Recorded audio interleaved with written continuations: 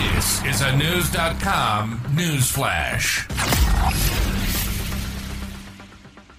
California Governor Gavin Newsom accused Georgia Representative Marjorie Taylor Greene of spreading the kind of dangerous rhetoric that led to Emmett Till's death after a video surfaced showing an altercation between Greene and New York Representative Jamal Bowman.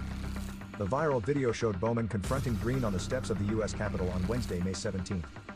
Greene responded to Bowman allegedly calling her a white supremacist by saying Bowman had a history of aggressiveness, noting an incident where he had interrupted Kentucky Representative Thomas Massie in an argument over gun control.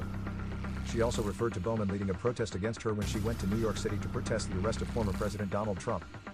A few minutes into the confrontation on the steps of the Capitol, New York Representative Alexandria Ocasio-Cortez joined her fellow squad member, and Greene stormed off. Newsom shared a clip from Greene giving a press conference after the confrontation where she was quoted as saying, "Bowman's physical mannerisms are aggressive. I feel threatened by it." The California governor wrote, "This is the kind of dangerous rhetoric that led to Emmett Till's death. Everyone should call this out for what it is, blatant racism." Emmett Till was a 14-year-old black child from Chicago who was lynched in Mississippi in 1955 for allegedly flirting with a white woman. A law was recently passed in his name, making lynching a federal crime. Greene shared a tweet in response to Newsom's comments which reads, "Shame on you, Gavin Newsom. When women say they feel threatened, you should not be mansplaining to them."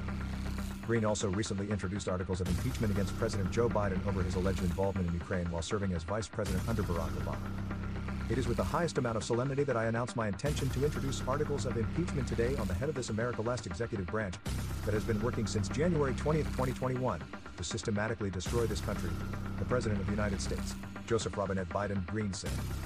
She's also introduced articles of impeachment against FBI Director Christopher Wray as part of her self-proclaimed impeachment week.